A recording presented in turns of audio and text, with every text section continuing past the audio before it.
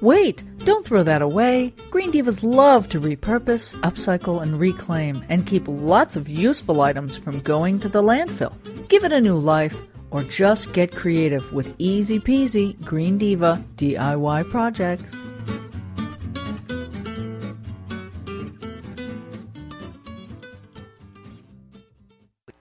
Well, not only have we not done a DIY segment in a while, I haven't talked to one of my favorite green dudes, Jeff McIntyre Strasberg, who is the founder and editor of sustainablog.org. Hey, how you doing, Jeff? I'm doing great, Meg. It's been way too long. Great to talk to you. I know you're a busy guy, so we're feeling great that we finally got a chance to connect. And I know there was a couple of ideas that I think we're going to talk about today for kind of meaningful, useful DIY projects. Exactly, yeah. And as I think I have told you before, it's been a year and a half now. We shifted Sustainablog to a focus on waste issues. Yes, right. But these DIY projects, in fact, I think one of the ones we'll talk about today is perhaps even a little older. But I've always been fascinated with the notion of what can you do with stuff once it's outlived its useful life. Right. Its first life. That's something I've always written about and always been fascinated by. Yes. Yes, you have.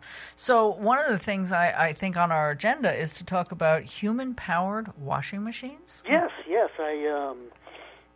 It's not a rock?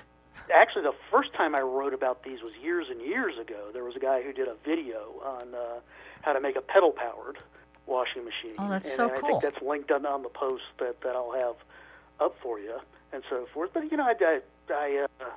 the idea hit me, and I said, let's poke around and see what's out there. And there's all sorts of things, everything from putting together just 2 5-gallon buckets and a toilet plunger. Literally, that's pretty much all that's involved. Wow.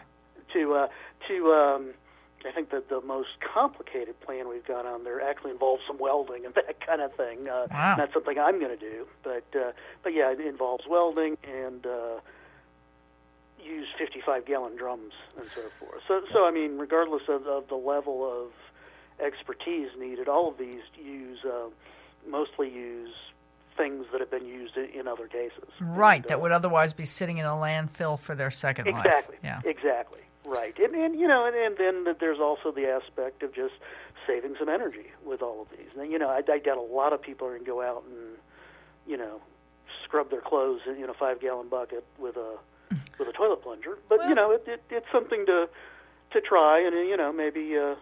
Well, someone who's off the grid might appreciate these instructions a great deal. Exactly. And there are people like that, and it might be something that you just kind of work into your routine. Maybe it's not how you do all your clothes, but right. You do an outfit or two.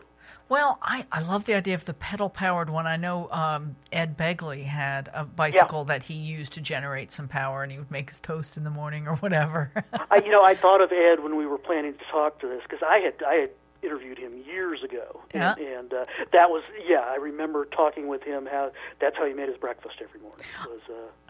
And it just really it seems like such a great idea. You're getting exercise, and you can feel, and then you really do get a sense of what it takes to Then you want to conserve that energy because you're like, hey man, I worked hard for that. yeah, exactly. We have been we've been removed from all sorts of things, but that is one of them. The notion of what is energy and then what does it take and so forth. Yeah, I know a few years ago when we did another a blogathon. God, it's been 6 years now. Wow. But we tried doing that pedal powered. Yeah. Somebody actually made us. We couldn't ever get it to quite work the way we want it to, but just a little bit we did with it. Yeah, you get a very clear sense very quickly. Yeah. That, it's a lot of energy, at least in terms of human energy. Right, right. Well, and I know that you'll provide us with a blog to go with this that people can read on thegreendivas.com, but also they can go to sustainablog.org, and you do have this, posts up here with instructions. So one of the other things that I thought was really, really cool idea was making sleeping mats for the homeless. Yeah, and again, back to this idea of what can we do with things once they have outlived their useful life. And I know plastic shopping bags are controversial in our space, no doubt. Yeah. But they exist.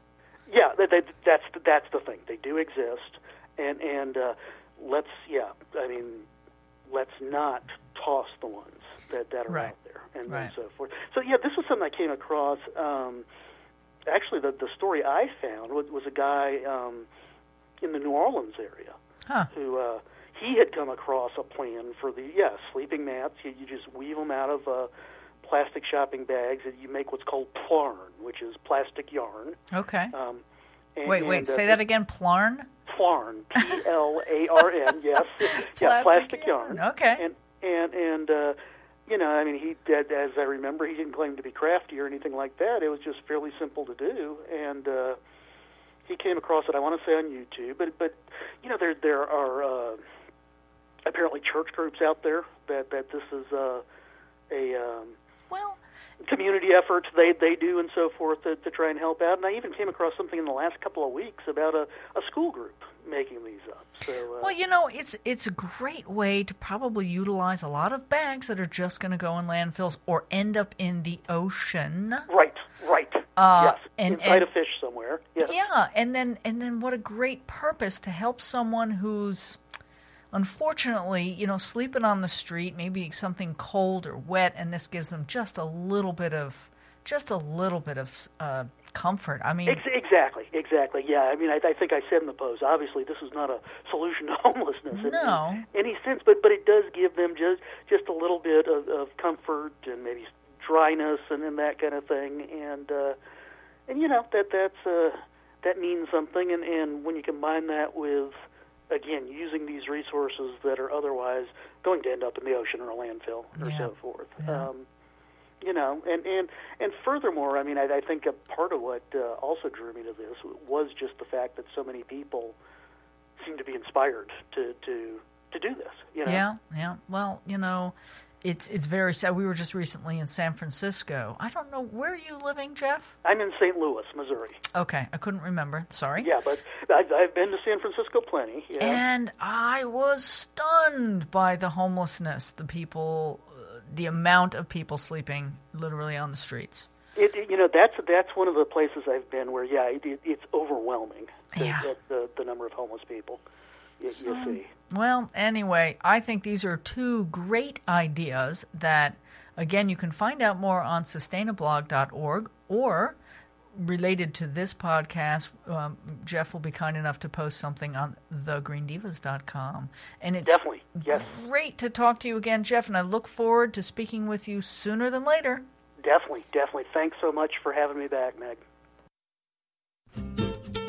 To get an easy-to-follow tutorial on how to do this fun Green Diva DIY project and many others, go to thegreendivas.com. That's THE-greendivas.com.